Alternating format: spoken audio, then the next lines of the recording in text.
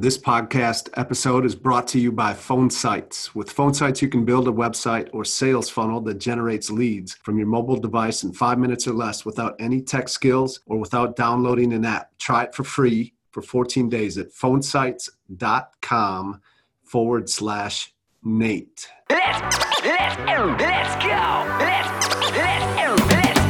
Let's go! In 05 and 06, I deployed to Kuwait. I used to wait every day for them to say, nature going home. I missed my life, missed my wife. For 15 months, she was all alone. But when I got back, I felt out of control. Feeling entitled, I put my life on hold. I keep on drinking, so I'm sinking in a river of liquor. Me and my wife weren't alright, I didn't reconnect with her. I had a business, insurance agent, and rental properties. But is there something bigger than this? I know there's gotta be, so I invested in myself. I started seeing coaches. Life is a camera, I fixed the lens, and now I see in focus. Now my life's unrecognizable from my life just a couple years ago. 17 plus years of marriages, never been better than this. And we got 3 kids, that's who I do it for. I'm called to be a leader. I'ma lead the way, cause I'm a firm believer. We can do anything we want. If I said it, then I meant it. I probably already did it. Consider it done. Consider it done. If you need some inspiration, you should play this Championship Leadership Podcast with Nate Bailey. Championship Leadership Podcast. Championship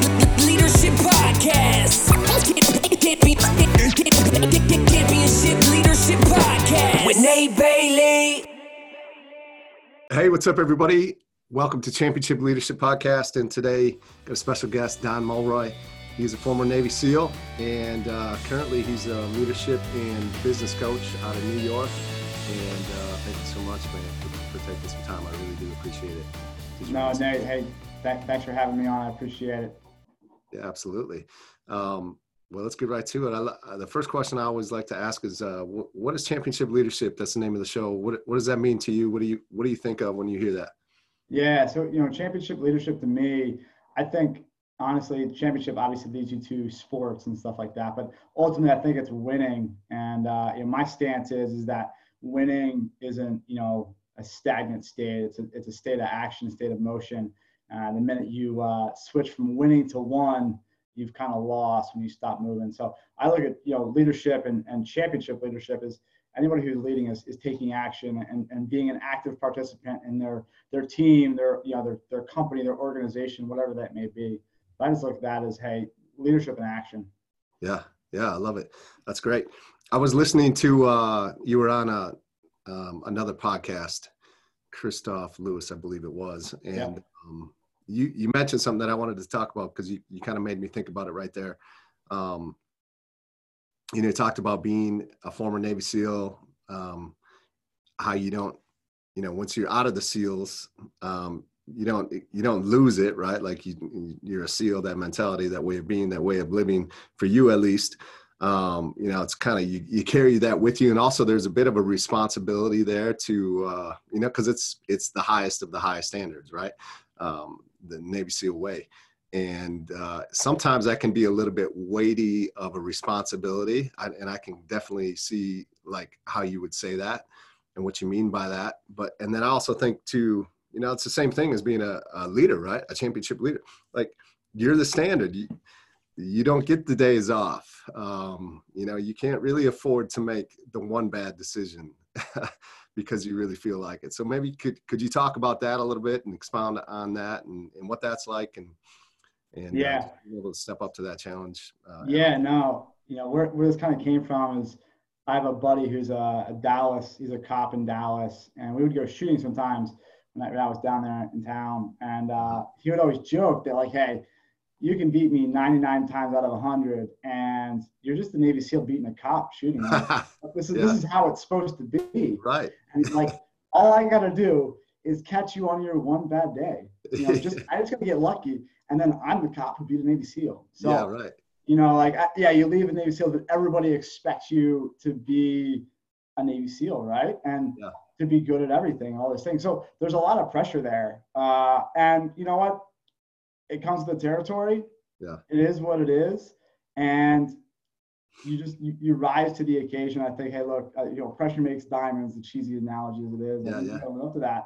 And with leadership too, I think, look, you have all of these people below you looking up to you. Now, at the same time, I don't think it's smart to always be infallible and not be a human. I think you have to show people that you have a human side too, and that you make mistakes as well. I think as a leader, I think it's almost as important to show that, hey, you make mistakes too, because then you create an environment in your team or company to allow others to make mistakes or bring their mistakes to the table.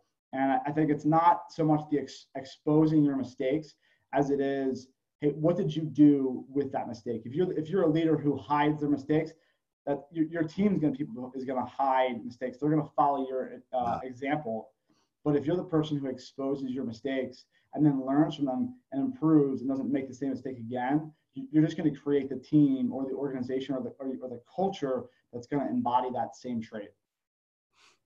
Yeah, that's really important, right? Because I think there are a lot of leaders that, I think it's more from a place of insecurity of thinking that, man, I can't make any mistakes. I got to be perfect at all times. And that's just, it's creating an environment where everybody else feels they have to do that too. And like you said, it's just, it's an impossible task because we all make mistakes and in the mistakes, right? Or in the failures or whatever it is, the hardships, like that's where a lot of learning happens too, right? And a lot of growth.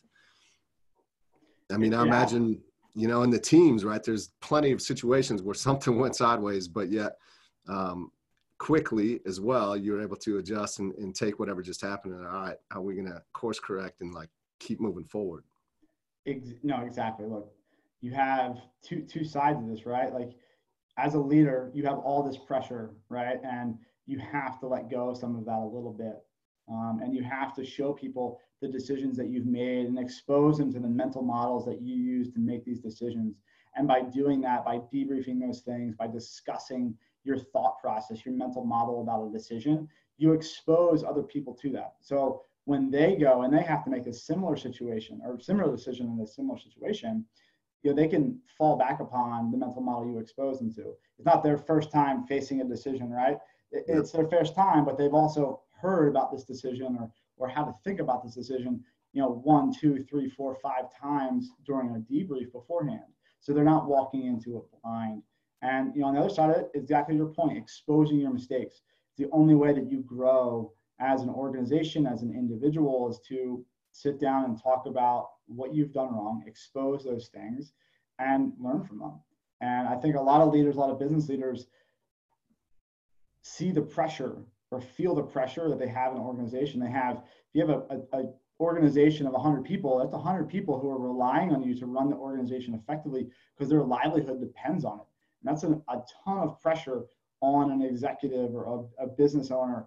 And it's not fair to them to have to be infallible. I think, and that they shouldn't feel they have to. They should be able to bring those things up, expose those things, and then as a team, learn from that. Yeah, absolutely. Yeah, that's talk to us a little bit about maybe just your story and how you got on this path that you are today, obviously through the military, like what it led into that, what led you into the SEALs, and then transition out of that. I noticed like you were in for about 14 years. So, I mean, you're not that far away from some kind of a military retirement, right? And decided to make that move. And, I mean, life is just full of all these critical decisions that we have that come upon us. But maybe give us a little background on you and what got you to where you are today. Yeah. So, I joined the military right after high school with the intention of being a SEAL. What got me to that decision beforehand was, in all honesty, 9/11 happened. I think that's something that changed an entire generation of people. It certainly did me, if not, in the forefront, definitely subconsciously. And I had a reason to join seeing that. And, I was getting done with end of high school and I knew that college wasn't the right choice for me, right? I was going to drink myself into oblivion and waste 4 years and not have a focus. So, I kind of got really lucky. The recruiters at the high school, through an odd turn of events, I signed some paperwork, which meant he could call me. He did call me that summer before my senior year. And he's like, I was he was like, "What are you doing?" And I'm like, "I'm filling out college applications. Like, I have no idea what I'm going to do." Yeah. She's like, "Why don't you come down and see what I have to offer?" So I did. And I got really lucky, and he was a great recruiter who was really honest and truthful with me. He didn't try to screw me over and fill a quota. Being a SEAL, you always see the Discovery Channel programs. It was always something I'll never go actually do that. It's really cool, but I'll never do it. And so I ended up at the recruiters and signed it. That's one of the options. And a couple months later, I signed up. I had to finish out my senior year of high school before I left, and then after high school, went off right to boot camp and then Buds. I was an 18-year-old who had no idea what he was getting himself into, in all honesty. But it was honestly the best decision I made up to that point, for sure. I learned so much. I was exposed to so much. I grew up so quickly in those years, for sure. You definitely, to our earlier point, I stumbled and tripped and ate it a couple times, face planted a ton. I learned how to pick myself up and to learn from those things and how to improve. So that was huge for me. So and that had a great career. I met my wife shortly after, it's probably around 10 years in the military or so. And the war was kind of tapering off, and I wanted to have a family. I wanted to be around my kids. I have a 2-year-old daughter now. I have one on the way. My wife's due in January, and we're super excited for that. Thank you. Yeah, we're excited for that. But I wanted to be around for that. And since we weren't really doing much, I decided to make a change. I was going to get out at 12 years. And about 6 weeks actually before I separated from the military, and 2 weeks before my daughter was born, I was diagnosed with tongue cancer. Oh, wow. So I got punched in the face by that, and I learned a lot through that. I forgot a lot of the lessons I learned at 18, how to face insurmountable odds and overcome adversity, and I was really crushed by this diagnosis. I just didn't know how to handle it, and so I ended up extending to get treatment. I ended up being medically retired, which was why 14 years, right? The question, hey, why didn't you just stick it out for 6 more and retire, right? So the decision point for me was at 12 years, I thought that in 8 years, I can be in a better place financially and spend more time with my kids than I could if I stayed in. That's what I wanted to do. And, I always told myself if we were still at war and I thought that I was making a much bigger difference, I could make that commitment, that sacrifice for the safety of my family, my kids. But I just felt like, it was time. The war was tailing off. And so I got out. And while I was going through the medical retirement process, I worked for a debt financing startup through a program that helps veterans as they're transitioning do an internship. I ended up coming on full time to that. Ran their operations as VP of operations. And a few months afterwards, I got out of the military. Actually, we shut it down. As many startups do, they fail. We a little too late. Not enough money. Tried to pivot too late. So that was a huge learning opportunity for me, and I took a lot from that. And from there, I really just was looking for another opportunity to work in a startup and run operations within a startup.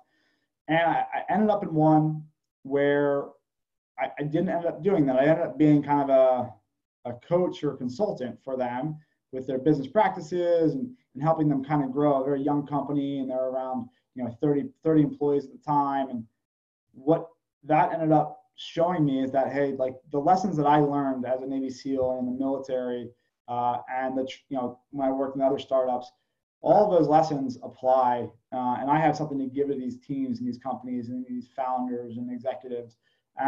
And I enjoyed doing it. So I was like, you know what, why don't I just start doing this? And so that's where I've kind of gone back and forth with what to call myself.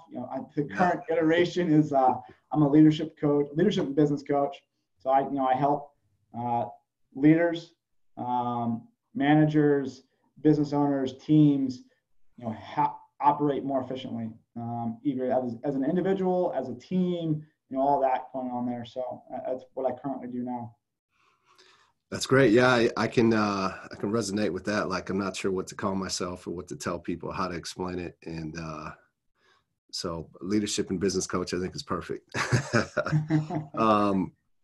We'll talk a little bit about like who are some of the people, whether it's in the military experience or, outside of that strong leaders, coaches, mentors that have really impacted you in your life? And what were some of the things that really stood out to you, like traits, characteristics that they had that really made that impact, and that you've taken from them and put into play for yourself as a leader? Yeah, I think that one of the fortunate things about the military, fortunate or unfortunate, depending on how you look at it, is that every 2 to 3 years, pretty much every leadership position turns over, right? There's a forced ranking structure. And I'm a hardened introvert, I guess. So I watch what's going on around me, and through a career, you get to see every 2 to 3 years, every position turns over, right? So you get to see what changes when you have a new leader come in. So you could have a great leader, and then a terrible leader comes in afterwards. You get to see that change within an organization, and the vice versa, when you have a bad leader to a good leader. Yeah. And I had a leader, I won't say his name. Yeah. He was one of the command master chiefs of the squadron I was in at the SEAL team. And, he says CMC, command master chief, is the senior enlisted advisor. He's the most senior enlisted rank or Navy SEAL in the team. And the one before him was not a great leader. And there was a terrible culture within the organization during that time when that terrible leader was there. And it was toxic. Nobody wanted to be at work. People didn't want to be in the office. It just was not a good environment to be in. And when it shifted, it was literally within like a 2-day period of time. This new leader came in, and that toxic culture was gone, almost instantaneously, overnight. That's crazy. And you see it, and what the biggest difference that I saw really from all of it was the terrible leader sat in his office, didn't interact with the boys. He didn't walk to the team room and talk to people. And the new leader did. The new leader didn't get everything right. He definitely screwed things up. He also admitted when he did those things, right? Yeah. And he admitted it to everybody else. But that new leader, he was engaged with the team, with the people, really. And that lesson right there was really valuable to me, to see how important it is for a leader to engage with their people. And because that's what the team relies on. Any organization is only as good as their people, right? No matter if you're a tech company or whatever, you rely on your people to get those things going. So that person really, really showed me. And then, some of the other leaders, you really see within that rank structure how a good leader, a bad leader can shield you from, a more senior leader, or vice versa, and stuff like that. So those are some really examples of the leaders I had. I'm not going to throw their names out here. Those changes in motion or changes of leadership really showed me what a good or a bad leader could do, and the different traits and the ramifications of those differences. One thing that I'm thinking, like, as you're talking about this is, and of course there are good and bad leaders even amongst the Navy SEALs, but like the natural thought, I think, for many would be like, what, there's the Navy SEALs, there are bad leaders. Like, it just, how is that possible? But it's a great lesson, because there's great coaches in the NFL, and there's horrible coaches in the NFL. And that's like the pinnacle of your industry, right? Mm-hmm. And, was that a realization for you? Was that something you expected to run into, or am I like totally off base here? No, I don't think you're off base. I think you have to take it within context, though, right? So in the Navy SEALs, right, even in the Navy SEALs, like, you have, I don't care what, take outside the Navy SEALs, any group, you're going to have your bottom 10% of performers, right? Mm-hmm. You're going to have your top 10%, your middle 80, and your bottom 10. Just because somebody's a bottom 10% in the Navy SEAls doesn't mean they're going to go anywhere else and not be the top 10%, right? Yeah, absolutely. So same thing with leaders. And the other side of this too is that, not everybody's a great leader in the same time. Some are great wartime leaders. Some are great peacetime leaders, right? And there's different traits that go along with how to manage those different things. And so I guess I should probably fix myself and not classify someone as a bad leader or a good leader. Just more situational. But I think, it's not definitely a surprise, but I think once you realize there's context to that, as well as that person that I classify as a bad leader could have gone to some organization and they could be a rock star. And I think that it's really telling is that's the pressure, right? You step into an organization, you Yeah. got to set the plate. Same in, you know, the NBA or any other sports industry. That person could have been a rock star college coach. Yeah, Doesn't right. mean they're going to, you know, have what it takes to coach in the NBA, right? Or the Yeah. you know, a pro Yeah. league. Yeah. Well, you know, the other piece of that is a great leader would be able to recognize that maybe, hey, they're just in the wrong spot. They're not necessary. Maybe we shift them over here and they shine, right? Mm-hmm. And just finding out what the strengths and weaknesses of everyone around you is so that you can fit them into the right spot to thrive. No, exactly. No, I think one of the tenets, I think this is Jim Collins says this in Built to Last or Good to Great to Forget. Yeah. And it's, you know, hey, right person, wrong seat. You know, they Yeah. could be a great person, just not be in the wrong seat. Yeah. You know, it all comes down to that. You know, and I think it's too easy. I think we get complacent and we just are too quick to classify someone as good as bad. I mean, I just did it. So about 5 minutes ago. So Yeah. I think you have to take things in context. Yeah. In that context, though, like you said, I mean, this context is everything for sure. So what is how do you take your experiences and really use those to, you know, as you're going in and you're working with these companies or you're working with these executives, like how are you using the experiences that you had in the teams and in life to help be a great leadership and business coach for these companies, for these execs that you work with? Yeah, so I think it's two parts, right? Like I'm an ABCL, I have a very compelling story. And I think that anybody who's teaching, doing so through storytelling is the greatest way to teach something, right? Since, you know, back at the beginning of humankind, like we told stories. Yeah. So I have great stories. Any other person who's an Navy SEAL, you know, has great stories, special operations, anything, they have a story behind them. If you can tell these lessons in a story. I got a great question about that. I'm going to let you finish, but yeah. You know, people embody that. They take it and they remember it, right? So that's the biggest point is I can give them all the information in the world, but if they don't remember it when they need it, it's useless. So that's one side.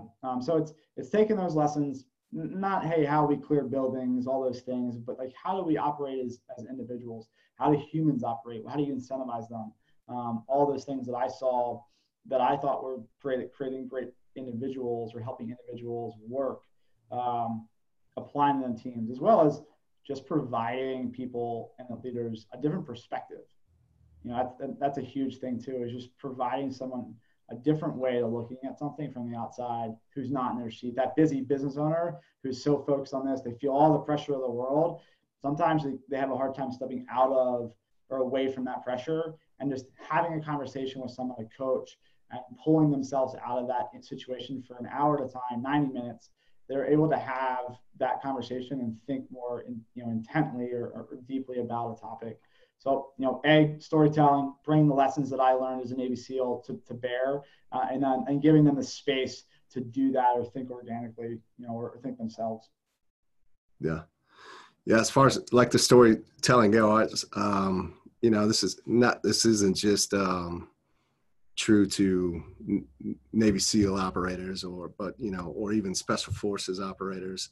You could even broaden it out to just men and women that come from the military, sometimes very stoic and not willing to open up. And I mean, there's certain things that you can share. There's certain things that you can't talk about, obviously. But there's always stories that you could take and parts and bits and pieces that you can share that would help someone to see something else. And I've just realized in my experiences, especially as doing an interview, leading a podcast, asking questions, it's always interesting to see and like yourself, very open and being able to have that ability versus others that just, like that, just that very stoic and not willing to open up and share those stories. Is that something that you've had to work on? Is that something that you saw in your experience of the teams, like a broad spectrum? Yeah, it's definitely something I have to work on. It's a constant challenge, right? You know, like I think there's a line I think a lot of people from the SEAL specifically have done it the wrong way. Mm-hmm. You know, and I think it's a challenge for anybody who gets out, right? When you're in, there's just brotherhood and there's bond where you have to be the silent professional. And I think you still need to be a silent professional when you get out. Yeah. but the problem becomes is when you go to try to market yourself or do a job interview or things like that, like Right. all you have to fall back upon is your previous experiences, right? And that's all you have to do. That's all you've done. That's all I've done. Yeah. So you have to in some way market yourself and talk about and speak about your skills and what you've done in the past. If you're unable to do that, you're going to be hard pressed to find a job or clients or whatever. So I have 3 rules, or really 4 rules actually now of how like storytelling, what it is, one is I stole this from a friend of mine, Jason Kuhn, does speaking, he's a Navy SEAL, does speaking engagements. Okay. Number 1, is this an OPSEC violation? Am I giving away an operational security that's going to risk somebody's life? Right. Number 2 is just speak bad about the Brotherhood, Navy SEALs. Mm-hmm. And number 3, am I doing this for my own personal gain, right? Somebody has to be benefiting from my story for me to put it out there. I'm not going to put this out there so I sound good.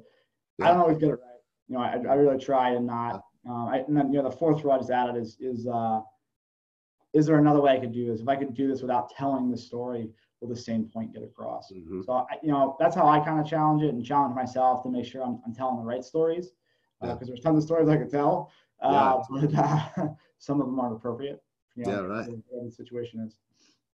I love it. That's it's guide points, right? Principles, whatever rules that you have that help lead you down that path. So that's awesome. I think a lot of people could take those rules, whether you've been a SEAL or not, or wherever you come from, like, question your motives. Like, am I telling this to make myself look good, or is this like really going to benefit somebody else and help them to see something they can't? So that's great. Getting close to wrapping up here, but I do want to ask, like, is there a moment that you can look back on and maybe just is really present for you where, had you, I like to call them like critical moments, turning points, where had you gone left, you could be in a very different place than you are today. And instead having the courage and the vision to be able to go right, the path that most wouldn't travel, that obviously has you sitting here right where you're at. Like, is there a defining moment, a critical moment, turning point that is comes present to you that you could share with the listeners? Yeah, I think the one that's most present, I could go back, there's a ton of them. I think joining the SEALs and not going to college there's all these decision points, right, throughout life. I think a lot of them I got really lucky in. Yeah. The biggest one, I think, most recently, and this is, the last year or so, since I got out of the military, was making the decision to do this on my own, right? Not go get a 9-to-5 job and stick to the reasons why I was going to get out of the military, to be around my kids and be around my family and stuff, and to create the life that I wanted to through that. And, that there wasn't been a direct route. It hasn't always been easy. There's been lots of tough conversations with my wife when, hey, there wasn't a paycheck coming in. The startup I was working at was failing. And I never collected a paycheck from that startup, and I worked for them for 8 months. Oh, wow. I had a newborn and a wife. Those are tough times. And, it would have been super easy for me to go get a finance job in the city, right? Or I'm living an hour and a half north of New York City or so. Go and get a 9-to-5 job, right? And make that decision to make that salary to not have to worry about the paychecks, right? And pay my bills and things like that. But had I not made that, or had I made that decision and took that easy road, I wouldn't be where I'm at today. I wouldn't be happy. I wouldn't be able to spend the time that I want with my kids when I can. So that I think to me is I took the harder route. I didn't make a decision to avoid a short-term pain. Right. I embraced that pain. I certainly got lucky that it worked out, but I feel that I'm fortunate, and I'm still going through it. It's still a work in progress, but I'm glad that I made that choice to go for the long-term goal and what was right for me and my family. Yeah, no, thank you for sharing that. I think it's important because we all face those decisions, and especially the listeners here, it's the courage to be able to choose the one that might not be the safe or the popular one, but it's definitely the right one for you. but it's not necessarily the easiest one. And but to see that it's worked out, and it usually does work out, right? It always, in one shape or form, seems to always work out. So yeah, that's awesome. Thank you. Before we wrap this up, what are one or two things that you could leave with the listeners that they could take and just put into action for themselves right away to help move them forward in life? Yeah, I think to that last point is, whether you're a leader of an organization, a leader, of your family, or just an individual, take the time to think about what decisions you're making and what the long-term ramifications of them are. Are you doing something to avoid a short-term painful situation or a short-term hard conversation, when in reality you should do the opposite and do what is the right call for the long term, even though you got to go through a short-term period of struggle, right? Yeah. And that you could apply that to going through buds and not quitting, or in the pursuit for a job and holding out for what's the right one, and having to go and eat ramen noodles for an extra month or something like that, whatever that may be. Yeah, right. But I think that's really crucial. I don't think enough people do that and have a long view of life, and that the years are short, but the days are fast, or whatever that may be, whatever that saying is. So I would leave them with that. Awesome. Don't avoid the short term. Go for the long term. Yeah, thank you. What are a few ways that the followers can find out more about you, what you're doing, follow you on social media and get more? Yeah. So on social media, I'm at Dan Mulroy Jr. So Dan Mulroy Jr. Okay. Pretty much on Twitter, LinkedIn, Instagram. I think Medium too. I put some articles on Medium blog posts. My website's 373north.com, which is the name of my leadership company. Okay. But yeah, connect with me on social. Twitter's probably one of the best places to do that, and I put my articles on there and on LinkedIn. What's 373 North? So 373 North. My view of people and individuals and on their path towards the future is that nobody's 90 degrees off. If you're walking in the woods, nobody's 90 degrees off of where they want to be, right? They're only a few degrees off. Yeah. And if you think about it, if you walk for a minute, 5 minutes, an hour, 1 degree off, you're not going to be that far off, right? When you get down the road. But if you were to walk across the country, if you were to walk for a week, a month, a year, you'd be drastically off. If you walk from LA to DC and you're 1 degree off, you'll end up in Baltimore. Yeah. Right. So those are the small things that you have to adjust over time. So my belief is that people just need to make small course corrections over time and get where they're going. They're not 90 degrees off. So 373 North is just, 13 degrees off true north. And so that's just my view of I appreciate that. Yeah, thank you. And we'll get everything linked up for you. I just appreciate you taking the time today. Thank you so much. Hey, no, thank you, Nate, and thank you to your audience for giving me the opportunity to run my mouth here. Yeah, absolutely, man. Thank you.